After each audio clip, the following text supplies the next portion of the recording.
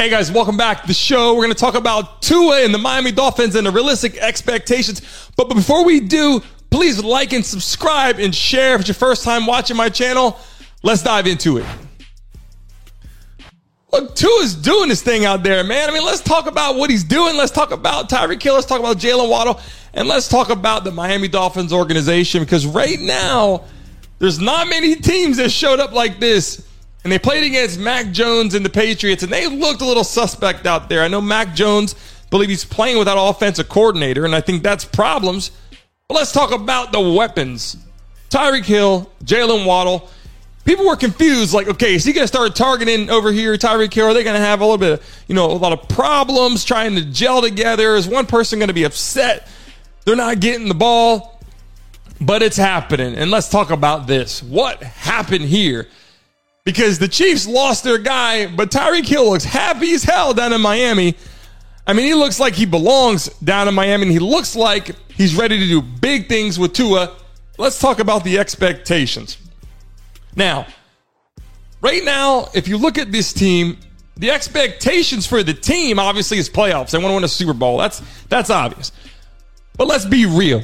This is probably the first season where there's a lot more hope right now. I mean, last couple years, they had some ideas, some opinions, some hope. But right now, they're dialing in. And I think people really believe in the Miami Dolphins. I think people believe that 2022 is a big year for them because it's the third season. I mean, you got Tua now who has a chance to build and prove to the fan base, to the organization, and to the world, all the sports fans around the world, to prove that he's an NFL quarterback and also belongs as the franchise and the face of this program. And last year, the hard thing is people had some, debacles like, is he leaving? Do they want him here? Is Miami going to let him go? I mean, let's pull this picture back up again. These weapons could win a Super Bowl. I mean, honestly, these weapons, and then Gesicki had tight end. I mean, these weapons could win a Super Bowl. And without going overboard, were the Patriots that bad? I mean, did they make the Dolphins look that good? That's true. That could be a possibility. Maybe they just made them look good. But you have to then dial in and go, look at these players. Tyreek Hill and Jalen Waddle at the wide out position, there's not much of a better duo. And let me tell you something. Tua and Waddle are young players. They're only going to get better. And, I have a hard time deciding and having a hard opinion on week one because, guys, it's just week one. And a lot of people now are saying this happened. And look, we have to call a spade here.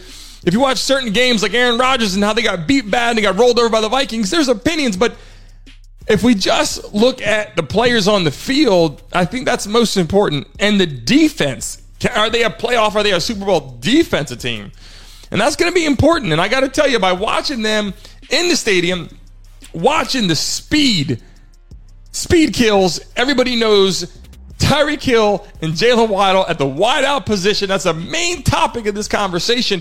For the expectations is the weapons that he has for the wideout positions, and also can his defense back him up if he gets into a hole.